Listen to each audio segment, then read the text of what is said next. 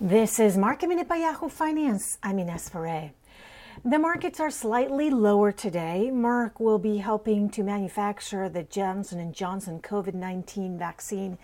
NIO reported its quarterly results with a wider than expected loss per share for its latest quarter. Sales slowed in February because of the Lunar New Year holiday, but they're still up triple digits year over year. Also, the CEO warned of a shortage in chips and batteries that will force production to slow down in the second quarter. C3.ai, the company which went public last December, had a billing miss in its latest quarterly report, sending that stock lower.